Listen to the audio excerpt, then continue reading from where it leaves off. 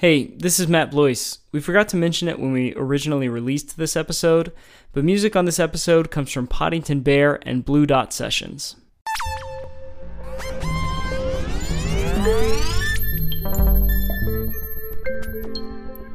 Normally on Big Biology, we talk to researchers who are pushing the envelope in biological sciences.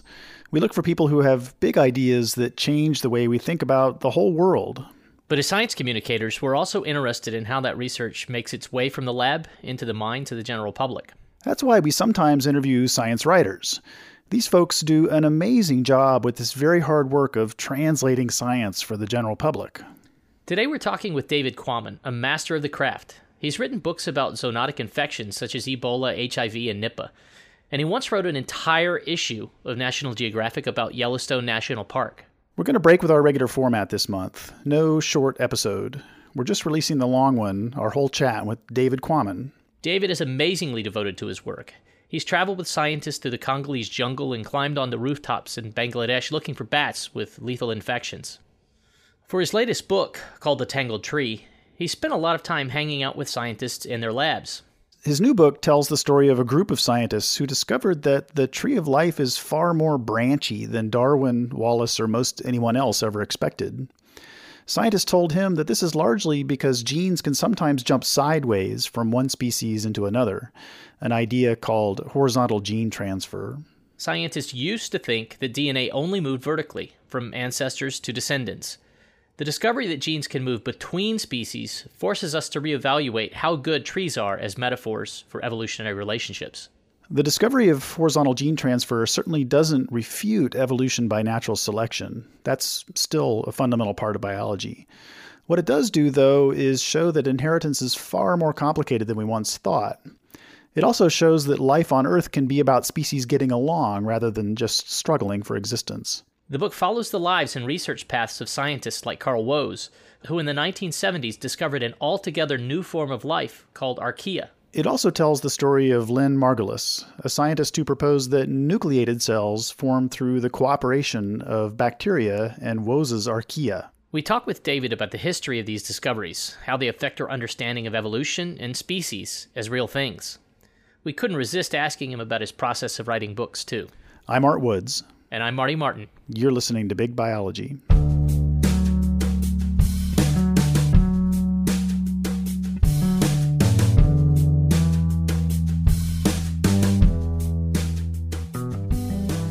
Before we go too deep into the ideas, do you mind sort of setting the table with a basic description of molecular phylogenetics and how it came to start, the key players and the key contributions to the field? Yeah, well, I sometimes joke that if you were going to pitch this book to an editor, one thing you wouldn't say is, well, it's going to be a 400-page book about the history of molecular phylogenetics. That's not what you want to say, even though that is true.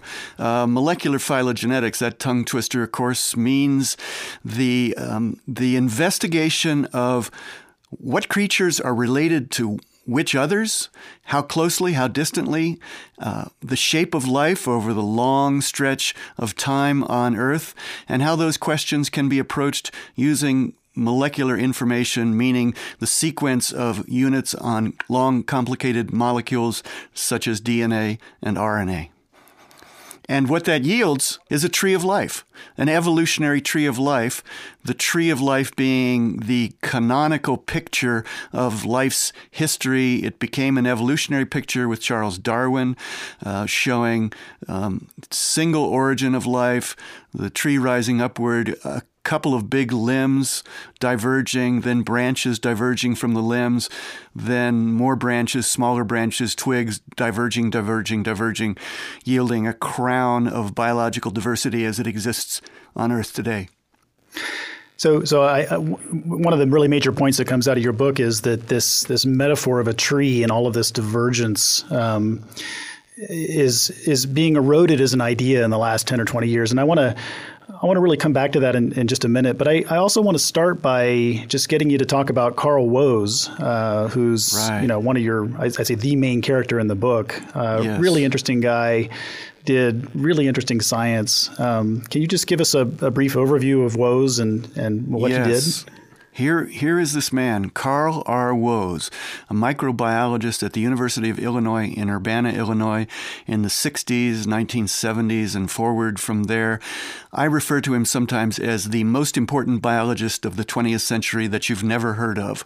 And if there was one theme line to the book, I suppose that would be it. I had never heard of him myself until 2013, and I had written 3 or 4 books about evolutionary biology by that point. Had never heard of this guy. And then I came across him in my various reading and discovered that he was at the center of a fascinating web of ideas, discoveries, methods, researchers that had, in the late 20th century into the early 21st, radically revised the tree of life, the picture of life's history on Earth.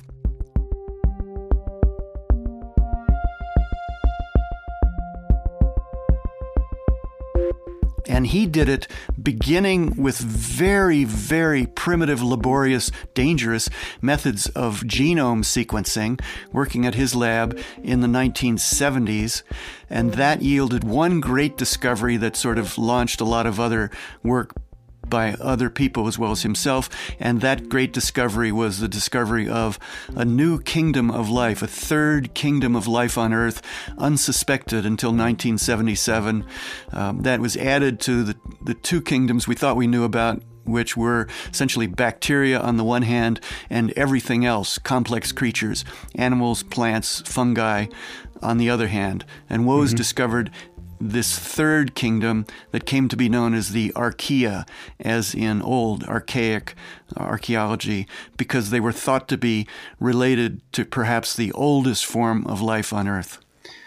So he had quite a cool reception early on to this idea. So, how did this idea come to be accepted, and how did he convince his critics that in the end he was right?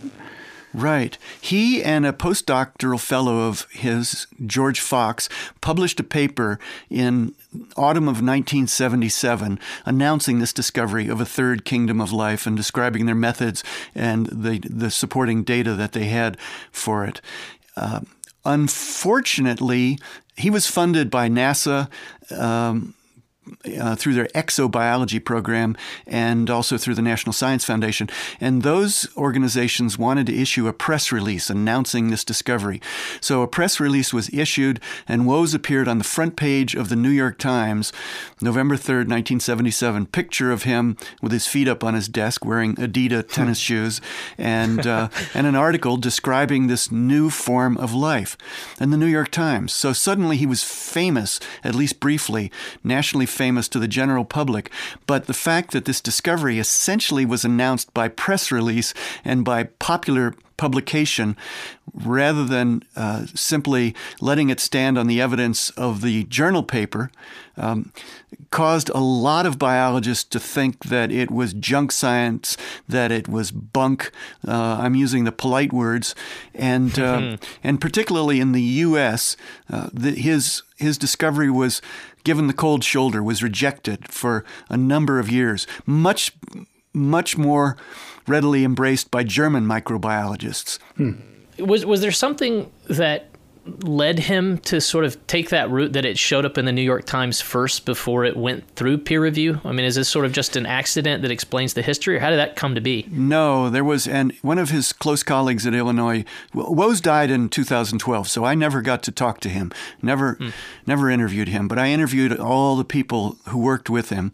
And one of them told me, a very eminent microbiologist named Ralph Wolf told me the thing that happened was earlier Carl Woese had made what he thought was another important discovery, a mechanism of how a description of the mechanism by which DNA information is turned into physical structure, turned into the bodily parts, turned into proteins.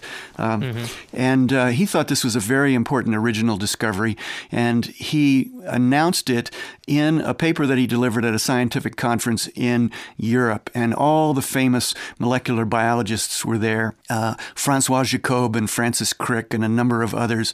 And Woese gave his presentation. He was unknown at that point, but he thought this is really a big deal. This is my chance. He gave his presentation to these people right before lunch one day, and they all got up and walked off to have lunch, and there was no discussion, no interest, no questioning of him. They essentially just shrugged off this thing. And so Woese said, I will never again let people ignore me like that. He was that kind of a fellow. He would hold a grudge. He would take an injury and sort of treasure it.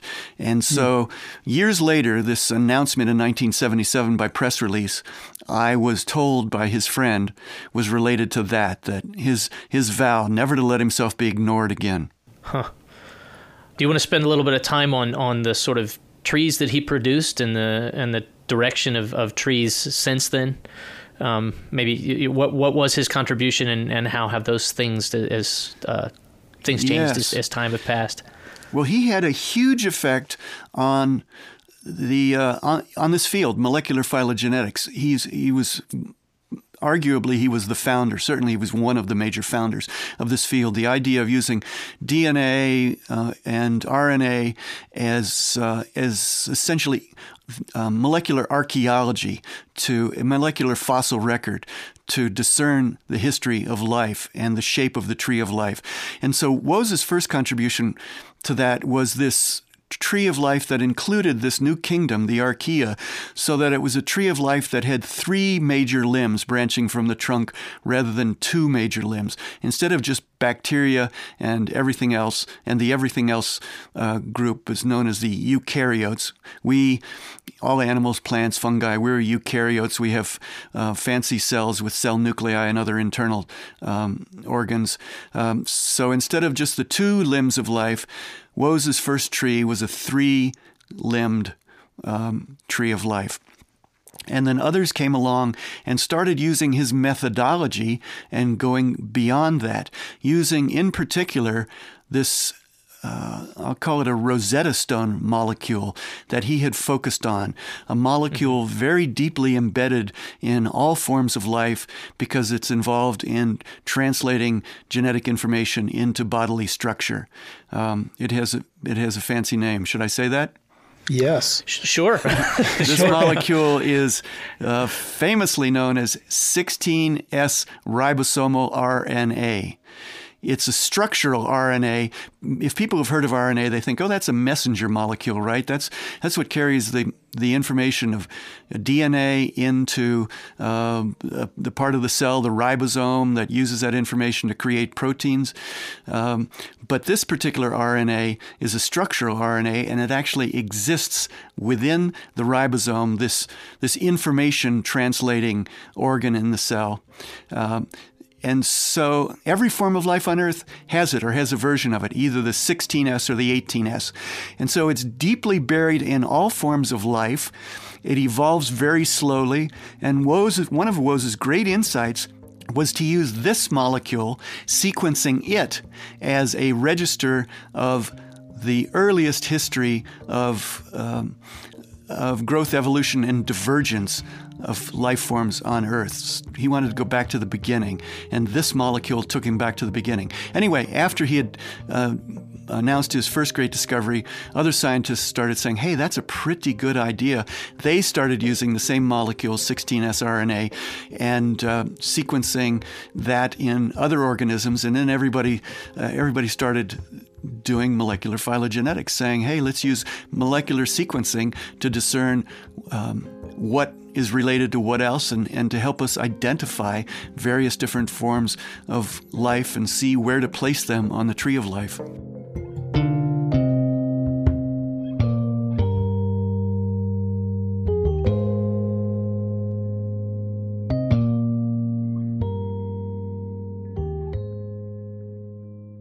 You know, I'm an ecologist by training, and there was a character in your story that you spent some time on that really took a different approach to classifying life than Woese and the molecular phylogeneticist did, and that's Whittaker.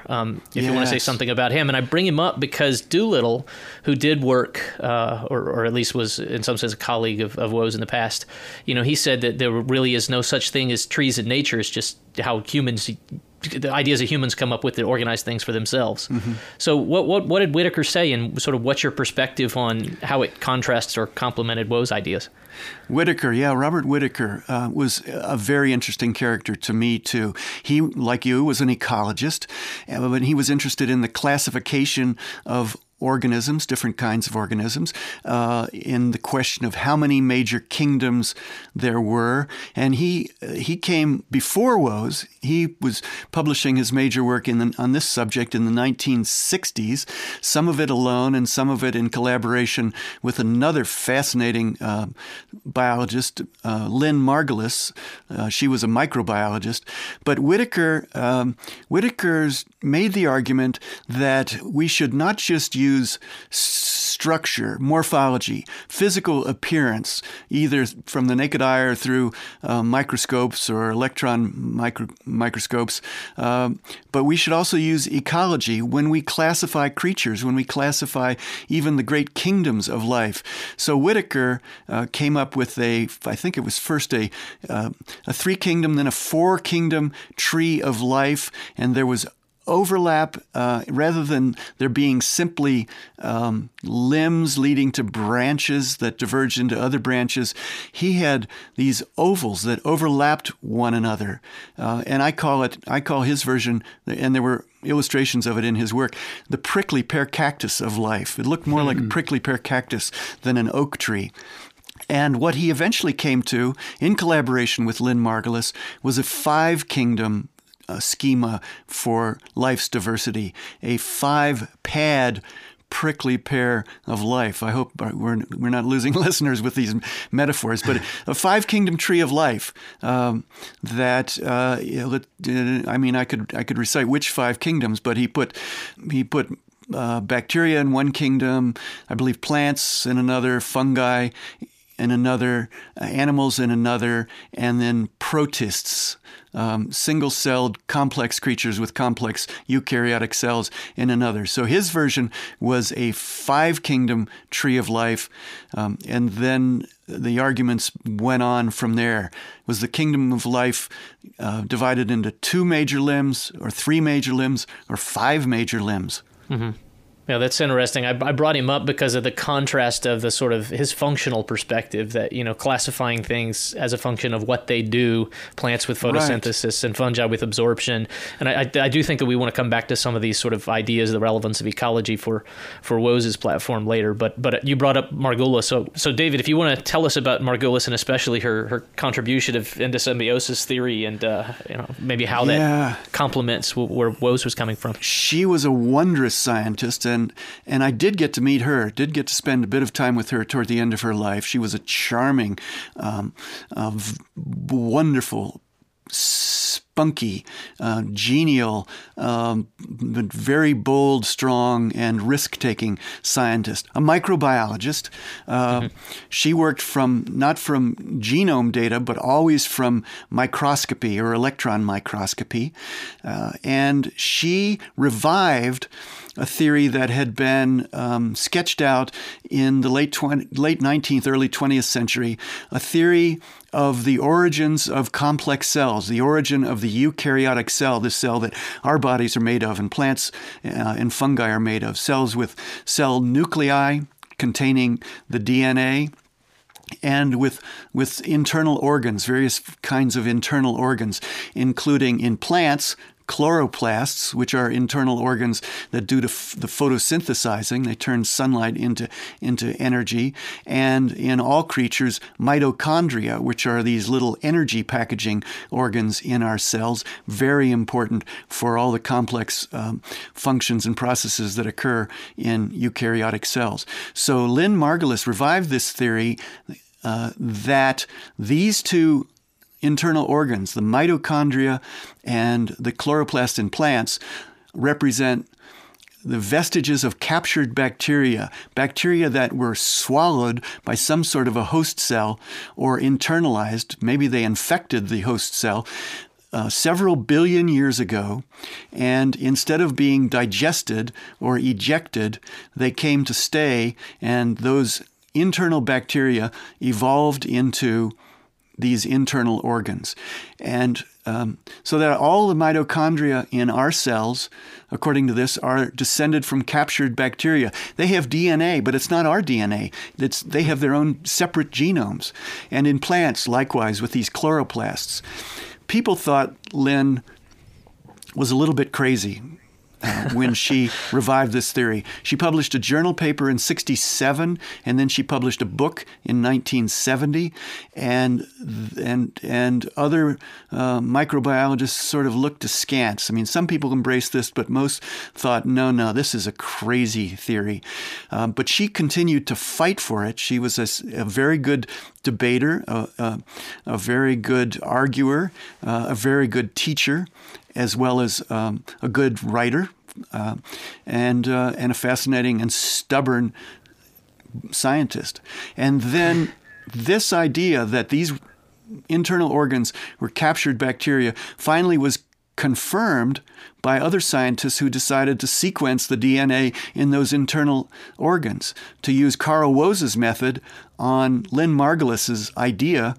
And they sequenced the DNA in mitochondria and in chloroplasts, and they found, by God, these things are captured bacteria. They closely resemble particular groups of bacteria that we can point to and that we have sequenced. So she was vindicated by the methodology that flowed out of Carl Woese's work.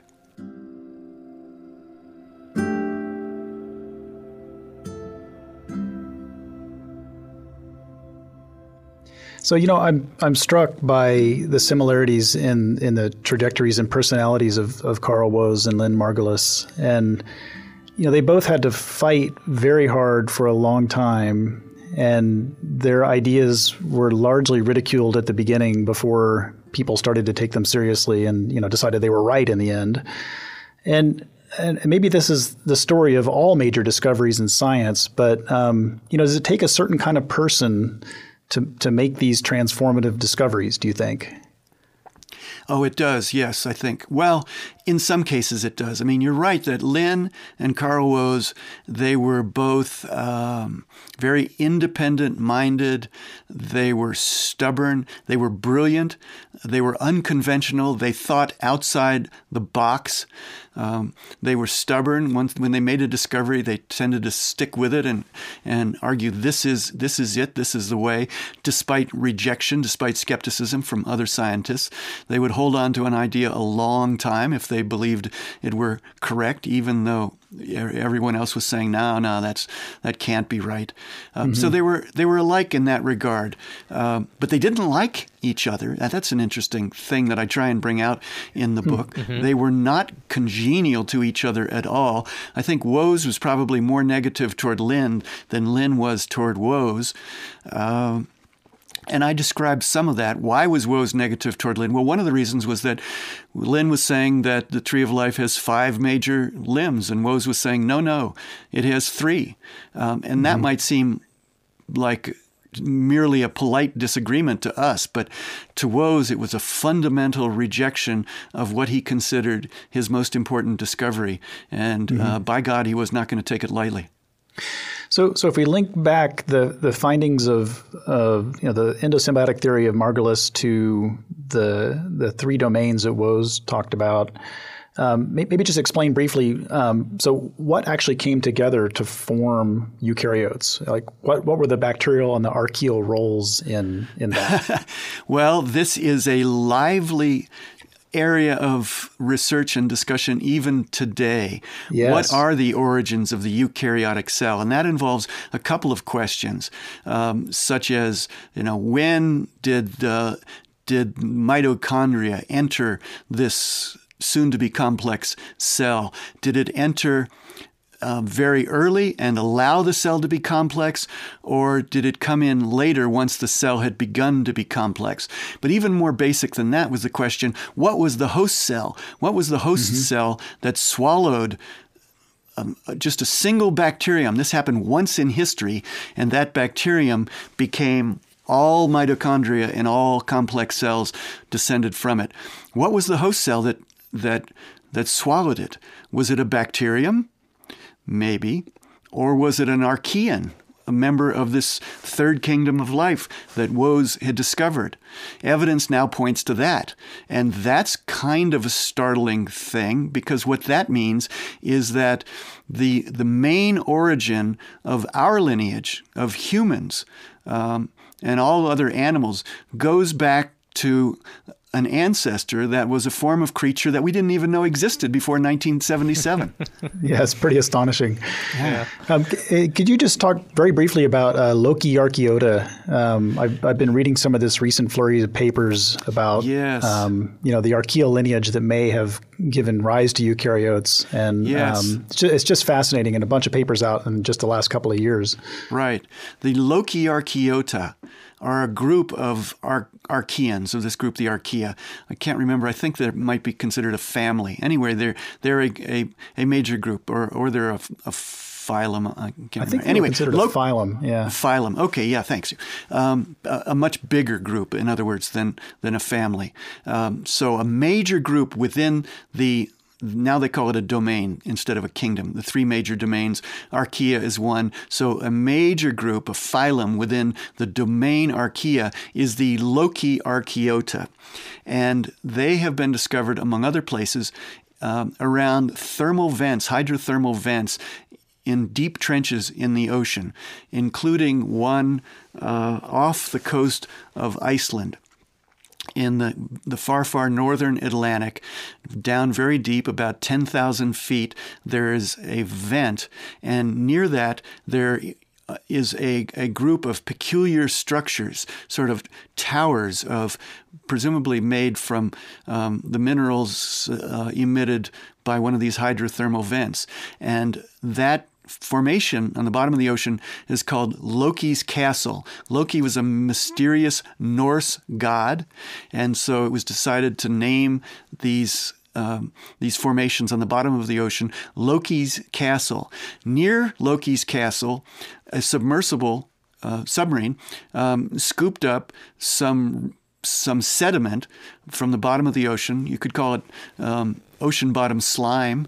That was brought up, and genomes were sequenced from that sediment, and this whole new group, new phylum of Archaeans were discovered, if I'm remembering the details correctly, and they were named the Lokiarchaeota. There's a wonderful fellow, a youngish Dutch molecular biologist named Thies Edema, who works in Sweden now. He and his group have done the work, some of the work on this, sequencing the Lokiarchaeota, giving them a name, identifying them, showing roughly where they appear on the Archean limb of the tree of life, and making the point that they seem to be more closely related to us than any other kind of Archean found so far. So maybe our ancestry, at least in terms of the host cell that became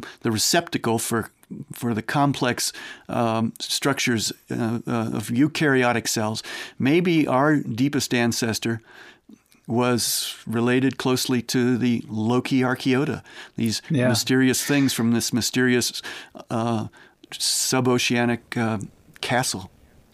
And just one final question on this: What do you think Woese would have thought of these discoveries? And I ask because, in a sense, these new discoveries just in the last couple of years send us back to a sort of two domains of life rather than three, because it says essentially that eukaryotes are nested within the Archaea, and another way of saying that is we are Archaea.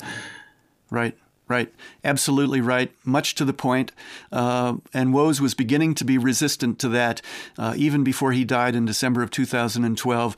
Yes, to say that the eukaryotes have branched from very, very low down in the tree of life. Soon after the bacteria and the Archaea branched off from the trunk, scientists are now saying that eukaryotes then branched off from the Archaea. And even Woese's trees of life show that. They show first two branches two limbs emerging from the trunk, and then almost immediately one of those limbs diverges into two lesser limbs, one for the Archaeans and one for the eukaryotes, even in Woe's Trees of Life. But he sort of ignored that. It was a little bit, I think, of an inconsistency on his part to say, yes, this is a 3-domain tree of life, and yet the deepest branching is just 2 branches and then 2 limbs, and then one limb diverges into 2 lesser limbs.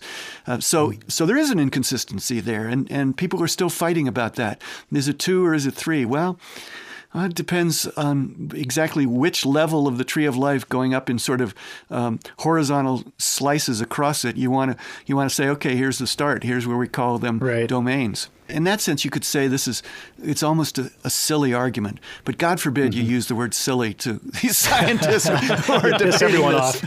Won't get you very far. So, David, we just, I guess our last episode was with Sarah Walker. I don't know if you know her, but she's sort of one of the folks working in the origins of life realm. And I'm curious to sort of know if I don't remember there being a mention of Luca in your book, the sort of, the original ancestor of all life on Earth. What do you think Woes would think about that? Did you have conversations with people about the sort of, universal first common ancestor? Luca, yeah, last universal common ancestor. What was it? Down there deep, essentially the identity of the base of the trunk of life. I'm very interested. I don't talk about origins of life much, if at all, in this book, but I'm very interested in that, and I'm starting to read my way into it now. Sarah Walker, I will certainly take a look at her work. Okay.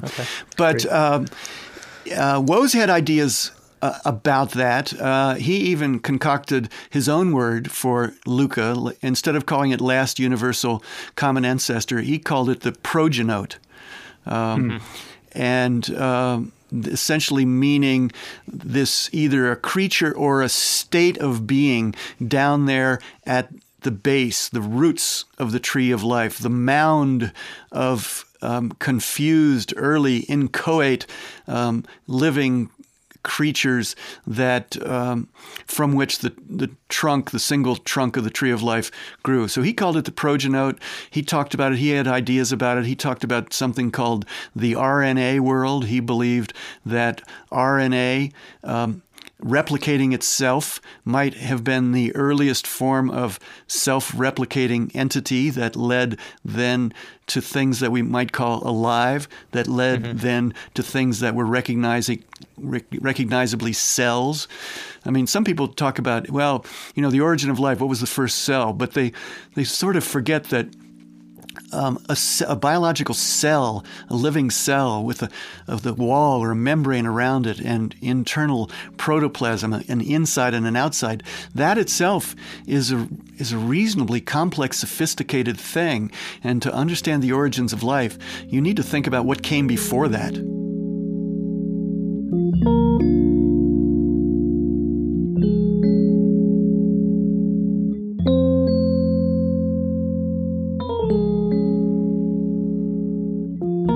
I'd say, one of the really major ideas in your book that you spend a lot of time on and describe very beautifully is horizontal gene transfer and describing what that is and then how that changes our conception of what the tree of life is and who we are. So could you just start maybe by saying what horizontal gene transfer is? Right. Horizontal gene transfer, the idea that genes can move sideways across boundaries between individual cells, across boundaries between species, even across boundaries between one kingdom of life and another. This is supposed to be impossible. Genetic information is supposed to move vertically from ancestors to descendants, whether it's single-celled life like bacteria replicating themselves by fission and passing their genetic information to the daughter cells, the 2 daughter cells that come from one cell dividing in half, or in complex creatures by sexual reproduction. Ancestors to offspring. That's the way DNA is supposed to be passed down. That's the way inheritance supposedly happens.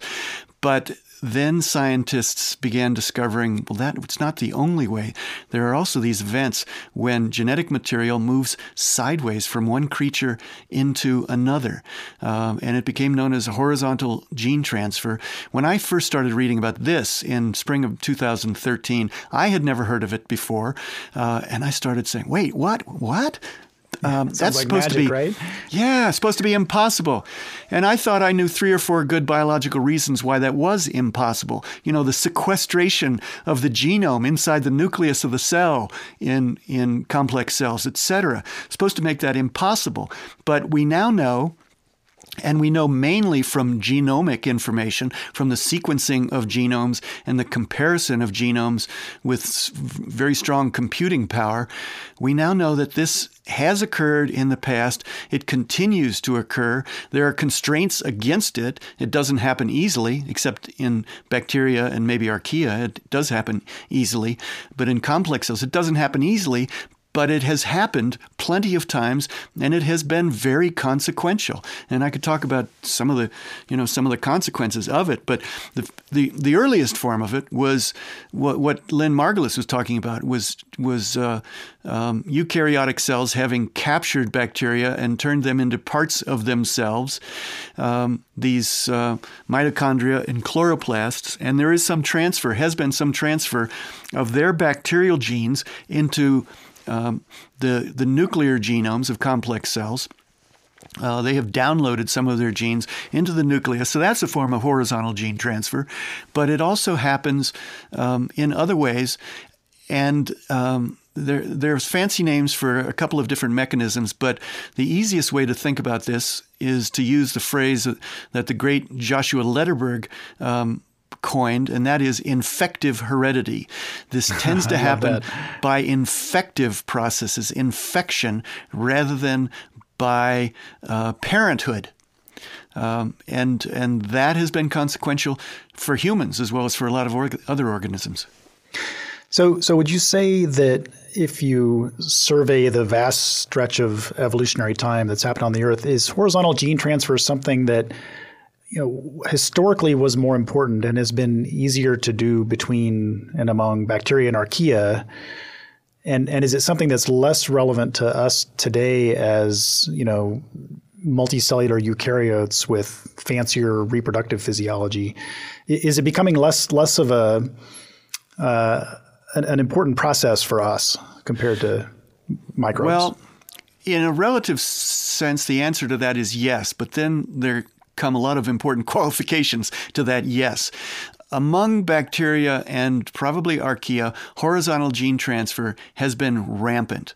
It's going on all the time, and it has been going on for as long as there have been, probably as long as there have been bacterial and archaean cells. A lot of transfer from one to another of genes back and forth, so that the genome of something like, for instance, the familiar bug E. coli is a mosaic of genes from a lot of other different kinds of bacteria that have come in, that have been transferred in by horizontal gene transfer. So yes, it's much more widespread and much less constrained among single-celled, simpler cells, bacteria and archaeans.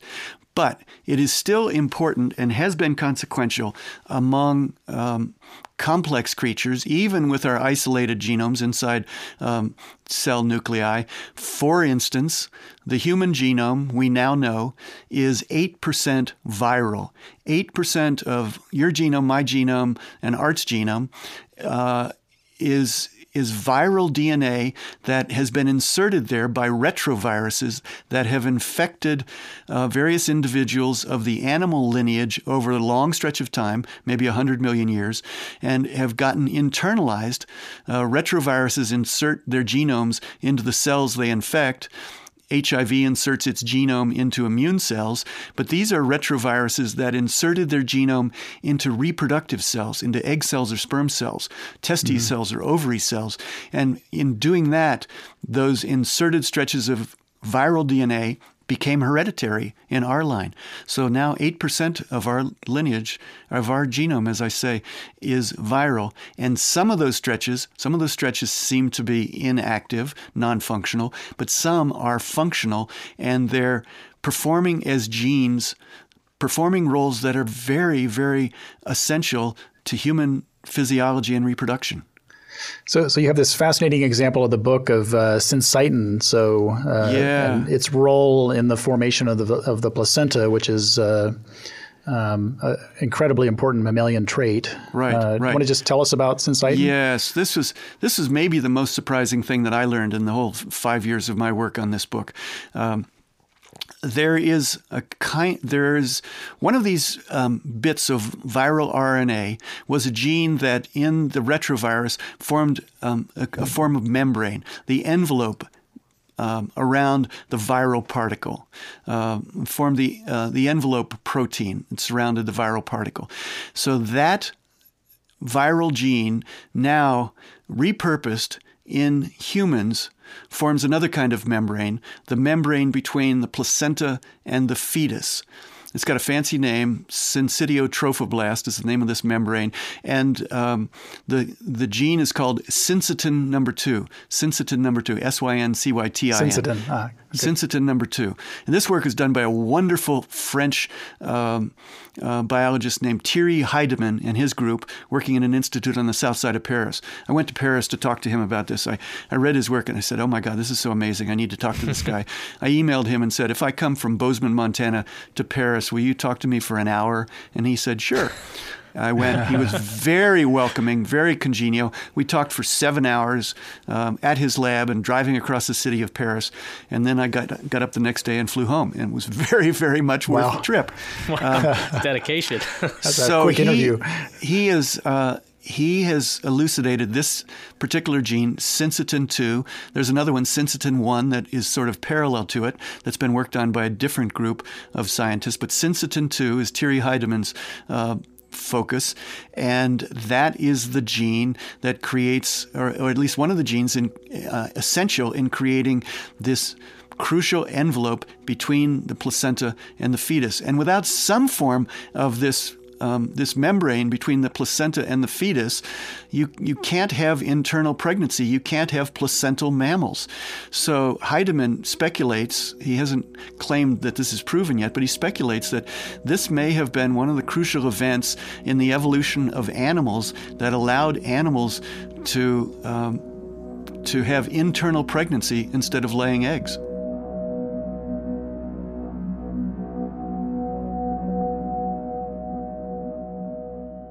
So can we? I really want to sort of explore this. 8% of the viral, 8% of the genome being viral origins, and Margulis and others' ideas about what that means for the process of evolution. Mm-hmm. But before we get there, let's circle back to Barbara McClintock, and especially the transposon she talked about. I think there was a Nobel Prize involved for that work, if I remember. Right. Yeah, Barbara McClintock was a geneticist working in the 1940s and the 1950s. She was at the Cold Spring Harbor Laboratory on Long Island. She was raising corn, maize, M-A-I-Z-E, as other people call it. We call it corn. And she was doing corn genetics and trying to understand the genetic processes of reproduction, mutation, evolution by looking at different colored kernels on ears of corn. Genetic traits made visual that way. So she would raise her corn and crossbreed her corn and then crossbreed it again and find these patterns. And she made discoveries. And one of the discoveries she made was that there were certain elements on the chromosomes of corn that would jump around, that would move from one spot on a chromosome to another spot, one chromosome to another.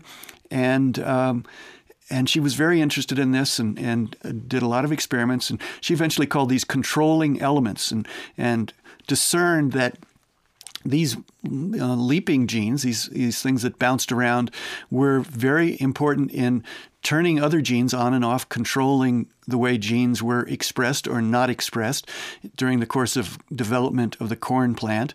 And eventually, She did a lot of other work too, but eventually in the 1980s, early 80s, I think, she was given a Nobel Prize. She worked in relative obscurity for most of her career. She was very independent-minded. She was much quieter. She was sort of quiet and solitary like Carl Woese, and brilliant and stubborn like Lynn Margulis, but she was her own person.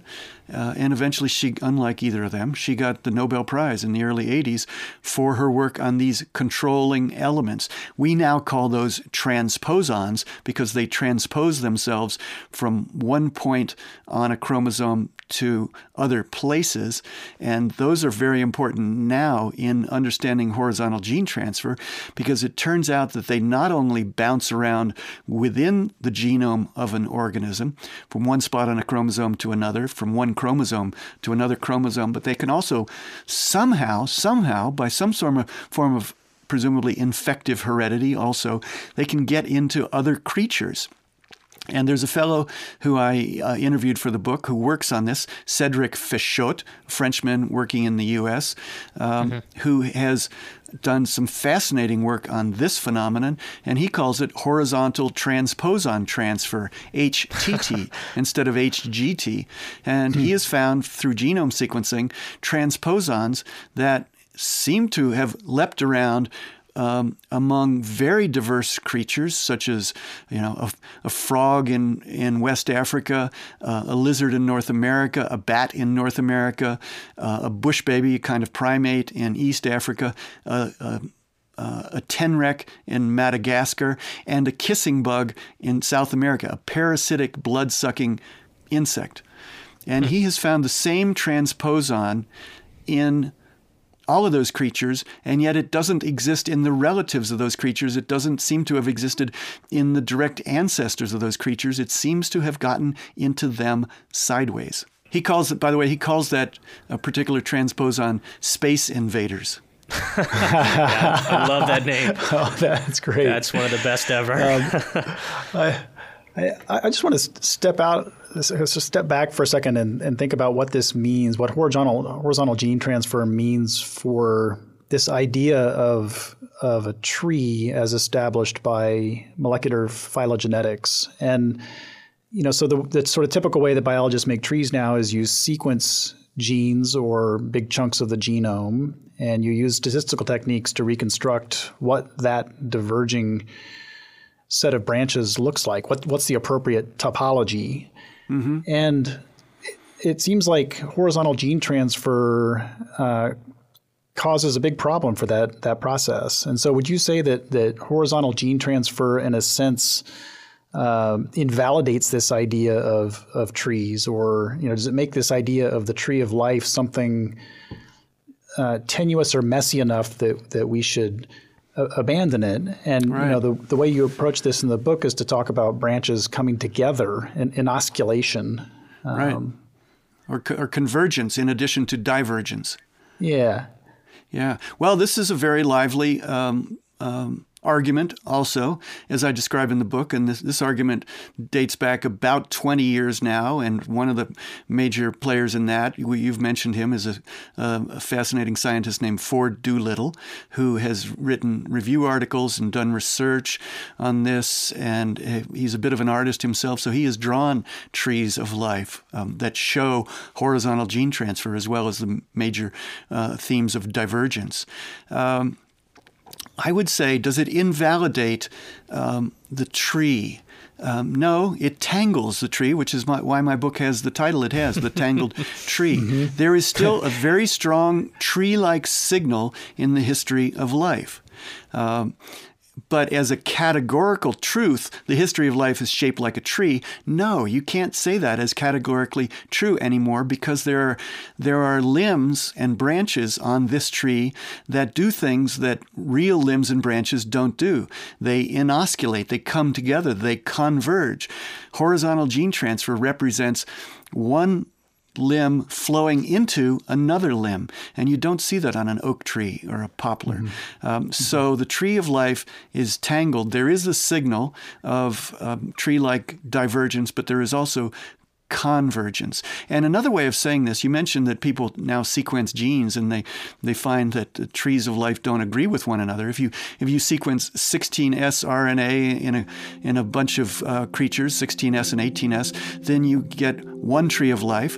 If you sequence the gene syncytin-2, as you find it in a bunch of creatures, you get another tree of life. If you sequence some other gene, you get another tree of life.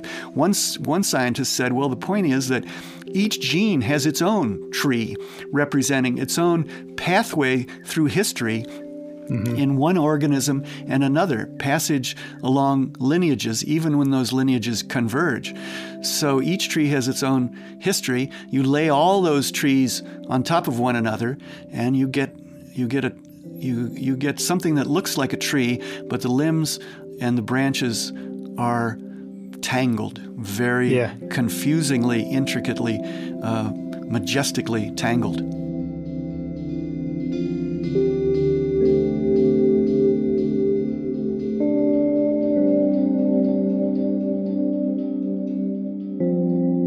I wonder if we could spend a little bit of time talking about what seems to have motivated some folks, either after they made these discoveries or maybe was an inspiration earlier. And I'm thinking, in particular of a quote that you quoted from the book by Lynn Margulis and her son Dorian Sagan about the role, or sort of this perplexing thing that's always been around in evolutionary biology about where genetic variation comes from. Yes. What's your feeling, and especially having talked to, folks working on transposons in humans and such, what's your feeling about genetic variation from HGT or HGT really being a big portion of how evolutionary biology works? And before you answer that, let me just frame it, since, for sake of time, try to be efficient here. Genetic determinism is really something that, I don't know, to say that it's being challenged is a massive understatement. We've probably done 2 or 3 episodes just on some version of that concept. And by genetic determinism, for our listeners that haven't caught those episodes, there's a sentence in your book about ribosomes on, I think it's page 53 if we want to be super specific. They take in genetic information and raw material in the form of amino acids, and they produce proteins. And in plainer words, ribosomes turn genes into living bodies. So that's I'm sure you didn't mean, that you had to go from protein to elephant instantaneously, but the sort of deference to genes is really becoming untenable to folks. So how could you mesh this sort of HGT as a source of genetic variation with the realities of, these other complex buzzwords like epistasis and phenotypic plasticity and things that we have spent some time on in past episodes. And epigenetics, I'm sure, yeah. And epigenetics, yeah right. Laundry list grows. I hear sort of 2 questions there, Art. One is about genetic determinism, and I'm sure you've had lively discussions about that and about epigenetics and things. And to say that ribosomes turn information into physical structures is not, I hope, to imply that genes determine everything about the way a body is built and a life is lived.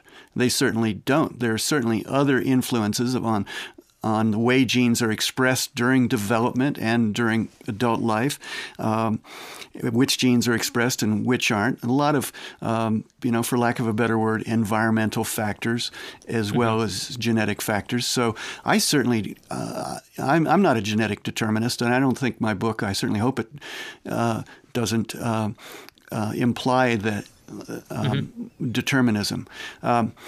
The other thing that I hear you asking about is the sources of innovation upon which natural selection works. And there's a very important scientist whose name I don't think we have mentioned yet, a guy named Charles Darwin. And people ask me, all right, all this revolution in understanding of the late 20th, early 20th century, the tangled tree and horizontal gene transfer and all this, are you saying that this refutes Darwin or refutes 20th century neo-Darwinian orthodoxy?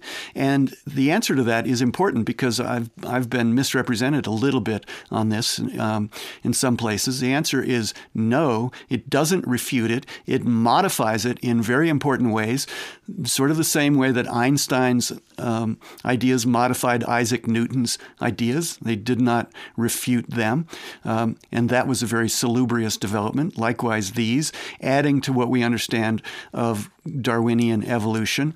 And the first thing that is important to say is that natural selection, at least during the last 2 billion years or longer, 3.5 maybe, the period of cellular life, natural selection has been operating. And these discoveries don't challenge that, don't need to challenge that, don't want to challenge that.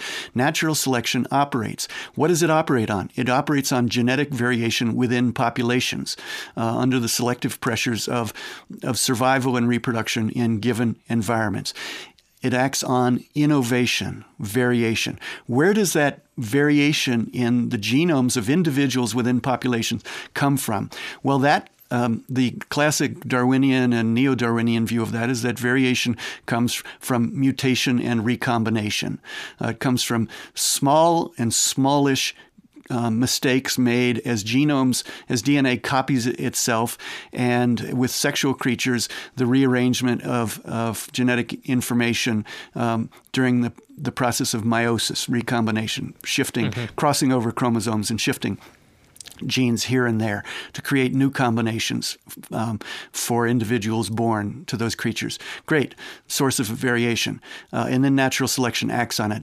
What these discoveries add is a very significant, sizable new source of genetic variation, of innovation, horizontal gene transfer, the understanding that genes can come sideways into an individual, and then when that individual reproduces and produces offspring that are part of a population, those offspring may contain these sizable quanta of new genes, new genetic material, these sizable quanta of variation, innovation, upon which natural selection then acts. For instance, syncytin 2 or its predecessors in the line of animals. If Thierry Heidemann is right about that, and these viral envelope genes came into the animal lineage and were modified, changed, adapted, and evolved into genes that help to create the membrane between placenta and fetus,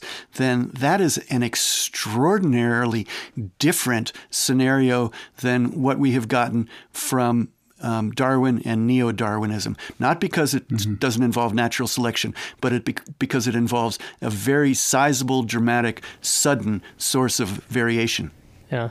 So can I, while we're on this topic, because it sort of it resonates with what we're talking about, I couldn't figure out what Wose's hang-up with Darwin was.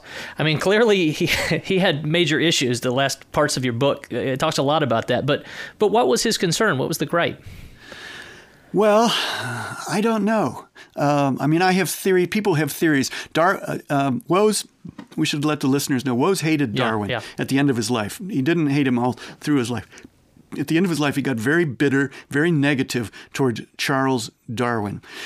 He thought he himself was a more important biologist than Charles Darwin. That was part of it. Part of it was great scientist envy. He talked about the cult of personality that had elevated Darwin. In 2009, when Darwin's 200th birthday was being celebrated, Wose sent an email to some friends saying on when was it? February 12th, 1809, Darwin was born. February 12th, 2009, Wose sends an email to some of his friends saying this should be a day of rage, meaning rage at the overestimation of Charles Darwin. He had also learned at least a bit about the story of Charles Darwin and Alfred Russel Wallace, the younger man who co-discovered the theory of natural selection, but didn't get nearly as much credit for it as Darwin did. I've written large sections of whole books about that and have researched that story. Does it show Darwin as being a ruthless competitor and even a plagiarist, as some people claim, stealing Wallace's idea. No, I don't believe it shows that at all. It shows a very complicated interaction of two men hitting on the same idea at one point, and then one of them writing a great book about it, and the other one sort of standing by and holding the first man's jacket and being very supportive and being very happy, Wallace, to let Darwin get most of the credit. Woese didn't see it that way. Woese had read some about Wallace. He embraced this idea that Darwin was an intellectual thief. So that, combined with his own envy of Darwin and who knows what else, made him very negative toward Darwin at the end of his life. Wow. Interesting. Okay.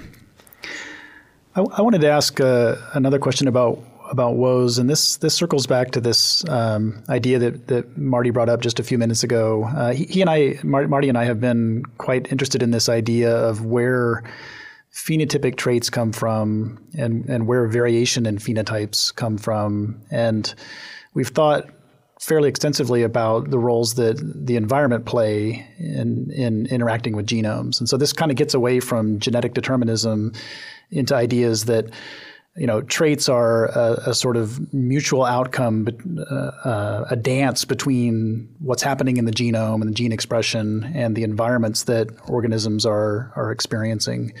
And there's something about your book that really caught my eye, and that was you mentioned that Woese collaborated with Nigel Goldenfeld, I guess late in his career, and that Goldenfeld was interested in complex systems, in modeling those complex systems.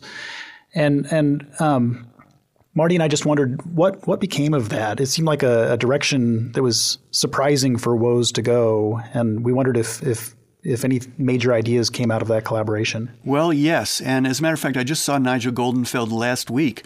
I was invited back to Urbana, Illinois, to the Carl Woese Institute for Genomic Biology to give a lecture on this book.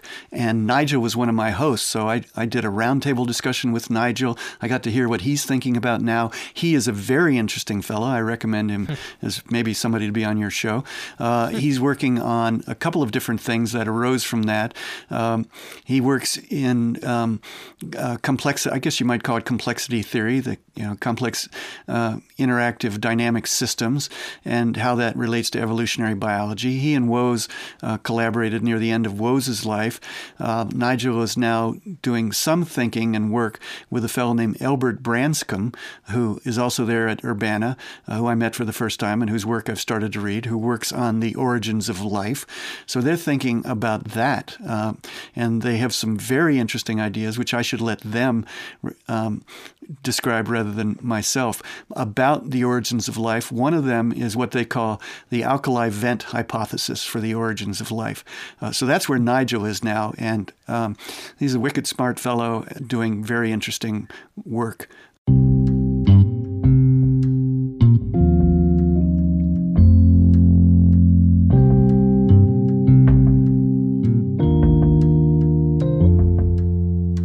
So Art, do you think maybe we should spend the last few minutes talking about method? Is that Yeah, sensible? I think that's a great idea. So, how did you choose this topic, David? I mean, what was the reason for the book? I'm particularly intrigued if it had anything to do with Woese's feelings about Darwin. Did you catch that early and it sort of motivated a lot more research, or was it actually no solely Woese's discovery of the archaea?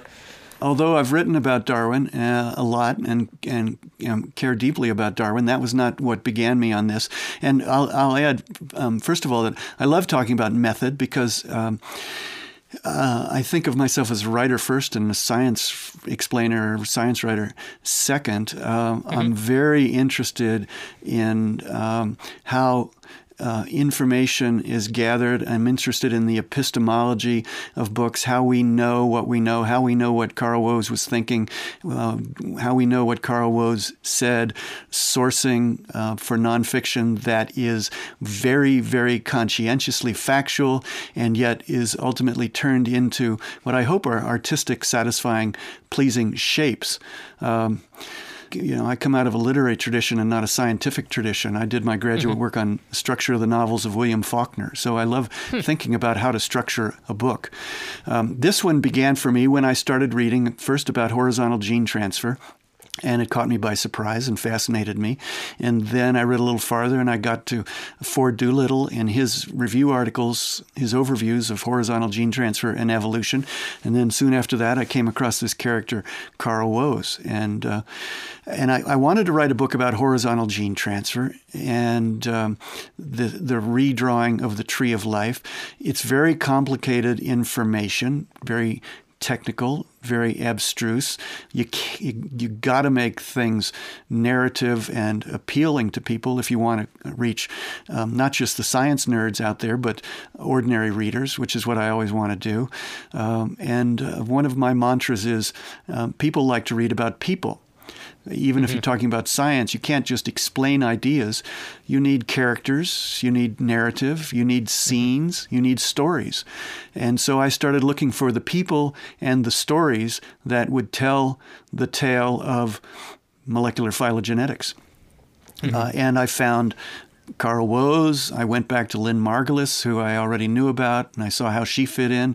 I went back to Barbara McClintock, saw how she fit in, started to learn how Ford Doolittle fit in, Robert Whitaker, Darwin's part of this, other wonderful characters like Oswald Avery, who confirmed that DNA is the genetic substance, Fred Griffith, who discovered horizontal gene transfer back in the 1920s but didn't know what he was seeing, Ernst Haeckel, great popularizer of Darwin's work in the 19th century, a German who was partly important because he was a beautiful artist, and when he drew a tree of life, it really looked like a tree. And I thought, well, that's how I'm going to tell this story. I'm going to tell it by way of these characters, these fascinating people who advanced this single continuous thread of discovery and understanding of life's history. So how do you pick the topics in the first place? It's hard enough for us to sort of decide topics for just short podcasts, and it only takes a few hours of preparation. You're going to devote 5 years. What leads you to just pull the trigger? Well, I'll tell you a secret about this one, just between the three of us and all of your listeners. I was starting with a new publisher back in 2013, Simon & Schuster, wonderful editor named Bob Bender, and he wanted to publish me, and they wanted to publish me, and they said, you tell us what book you want to write.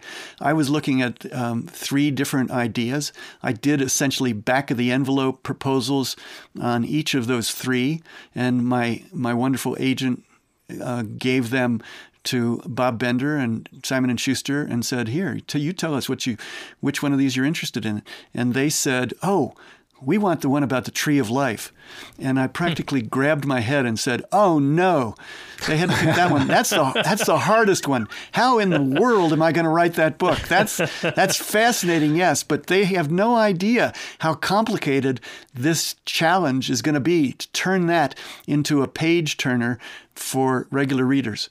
And I had some uneasy moments. I had some 4 a.m. moments in the first year or so of work on this, thinking, oh, God, this is impossible. But now I'm extremely glad I stayed with it. I hope readers are satisfied with this book. I'm certainly happy with the way it came out because it's a story of amazing people and some of the most astonishing discoveries in biology in the last 100 years. I wanted to ask about, one difference between this book and some of your previous ones is that this one is focused much more on laboratory work. Yes. And, lab nerds doing their thing rather than exciting things happening out in the field. And I know you did do a little field work for this project. I know John McCutcheon, and I know you spent some time out in Chile with him. Yeah. But how does writing about lab work change your approach to the book? Well, that made it harder. You're right that this is different from my earlier big long-form works on science. In those, writing about evolutionary biology, island biogeography, zoonotic diseases in books like The Song of the Dodo and Spillover and others, I had the opportunity of following interesting scientists through jungles, through the Congo, through the Amazon, climbing on rooftops in Bangladesh in the middle of the night to catch bats that we hoped were carrying lethal viruses, crawling into caves in southern China. Looking for what could possibly go wrong, right? Yeah, what could possibly go wrong? So I had the advantage of these outdoor adventure narratives with these intrepid scientists. And with this story, I didn't have that advantage. There was no outdoor adventure. The only jungles that I was following scientists through were jungles of data. It made it trickier. It made it all the more important to focus on human character and you're always writing about mysteries. You know, science is about solving mysteries. And if you have gorillas and lethal viruses and leopards and Komodo dragons in the picture, that helps with the drama. But solving mysteries of the genome can be pretty exciting too. I mean, learning about syncytin 2 from Thierry Heidemann in Paris was as exciting as any trip I've made. And here was my hardship duty. I had to fly to Paris and stay in a hotel and ride across the city with him on the way to his institute, driving 45 minutes to the city of Paris. As I say in the book, this man has probably the world's most elegant commute. And then to sit in his lab and talk for 6 or 7 hours. Yeah, that's great. I also wanted to ask about, so we talked to Carl Zimmer in January, and I was really amazed at his breadth of science knowledge. And I feel the same way about you and your book and your books. And I just wonder, have you ever thought about being a biologist rather than being a writer? I have. I was always interested in the natural world and always interested in writing. Since I was a kid, since I was about 11 years old, I had those two interests. And then I had some great English teachers at a Jesuit high school and at Yale, where I was an undergraduate. And that steered me toward the literary side. I started my career as a novelist. I published 4 books of fiction before I published a book of nonfiction. But I gradually gravitated toward nonfiction, and in particular toward the biological sciences as what became essentially a journalistic beat. Carl Zimmer and I have probably a few things in common, but one thing we have in common is that we were both Yale English majors before we became science writers. And that was a pretty good grounding. I mean, So you've never thought about just chucking it all and going to the lab and getting to work on one of these things? No, I didn't. I mean, I did a little dabbling in non-degree work in zoology after I had finished my graduate work on William Faulkner. But to become a scientist, no, I never really wanted to be a scientist. I have in a way, the best of both worlds. I get to travel from one scientist to another, from one lab to another, from one field site to another. I get to go to Chile with John McCutcheon and help him collect cicadas and talk to him about genomes within genomes within genomes and visit these other scientists. And so I don't produce any original scientific work. Some people say, well, you're a scientist. Sometimes they say, you're a scientist, so yeah. And I quickly correct them. No, I'm not a scientist. I'm just a guy who follows science. All right. But it's a great ticket. It's a great niche. Yeah. It's a great privilege. Yep. All right, David, I have just one more question for you, and then maybe we can wrap it up. You spent 5 years on this beast, and it's really an amazing read, but I know the sacrifices I have to make in even short papers. What's the coolest story that you were forced to leave out? Oh, that's easy. 10 days in Chile with John McCutcheon catching cicadas. His fascinating work about intracellular bacteria that have intracellular bacteria symbionts of themselves, genomes within genomes within genomes, horizontal gene transfer, moving from one to another inside cicadas, all of this stuff. I loved it, but it was so complicated that, John already knows this, I apologize to him. We had a great time in Chile, and I don't mention it in the book. It just was too complicated, too far in the weeds for me to add one more thing for readers to absorb. And so I thank John effusively, I hope, in my acknowledgments, but I had to leave that out. Well, it turns out we're going to have him as a guest on Big Biology in February at a live event in Missoula at the Insectarium. So listeners, keep an eye out for that. Yeah, John McCutcheon. Yeah, listeners, his work is fascinating. Oh. Well, thanks so much, David, for talking to us. This has been really great conversation. You're very welcome. Thank you, guys. Yeah, I really enjoyed talking with you, and I appreciate your interest in the book.